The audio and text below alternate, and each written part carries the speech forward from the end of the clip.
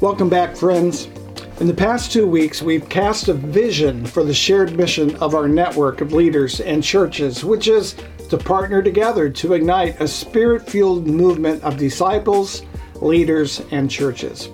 We're employing the image of a great sailing ship under full sail, being propelled by the wind.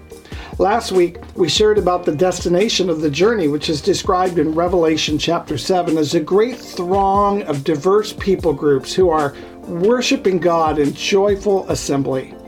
Now, as we hoist our sails to catch the wind of the Spirit, the wind will propel us forward to accomplish the mission of God described in this passage of Scripture. Today, we're turning a corner and acknowledging something important. Igniting a spirit-fueled movement is pure vision. Vision can create energy, but that energy must be channeled into aligned execution.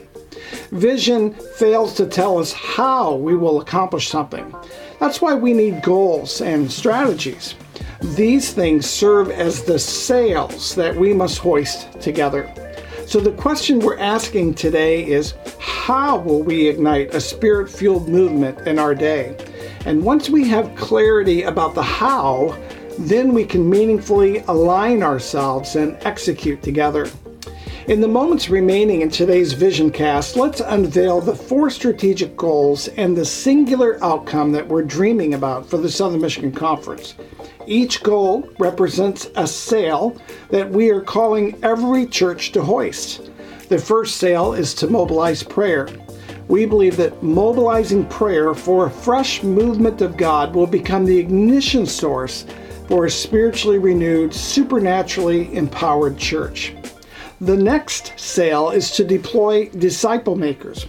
We believe that every disciple is a spiritually formed disciple maker who through word and deed embodies the presence of the kingdom of God in their community.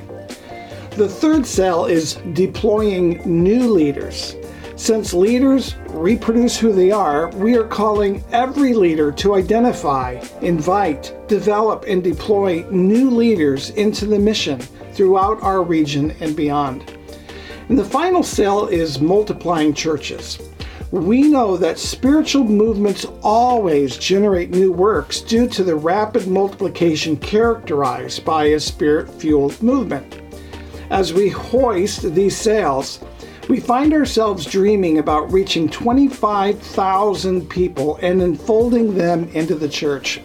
25,000 people represents just 1/2 of 1% of the total unreached population in our backyards. As I wrapped up my State of the Work report just about a month ago, I shared this. I said, as leaders, we can choose to continue to live in our little worlds of our own local church silos, or we can set our sights higher and establish our dreams larger. And then I asked this question. When the next generation of leaders replaces us, will they be grateful for the rich missional legacy they have inherited because we have blazed new trails and because we have dreamed new dreams for our future?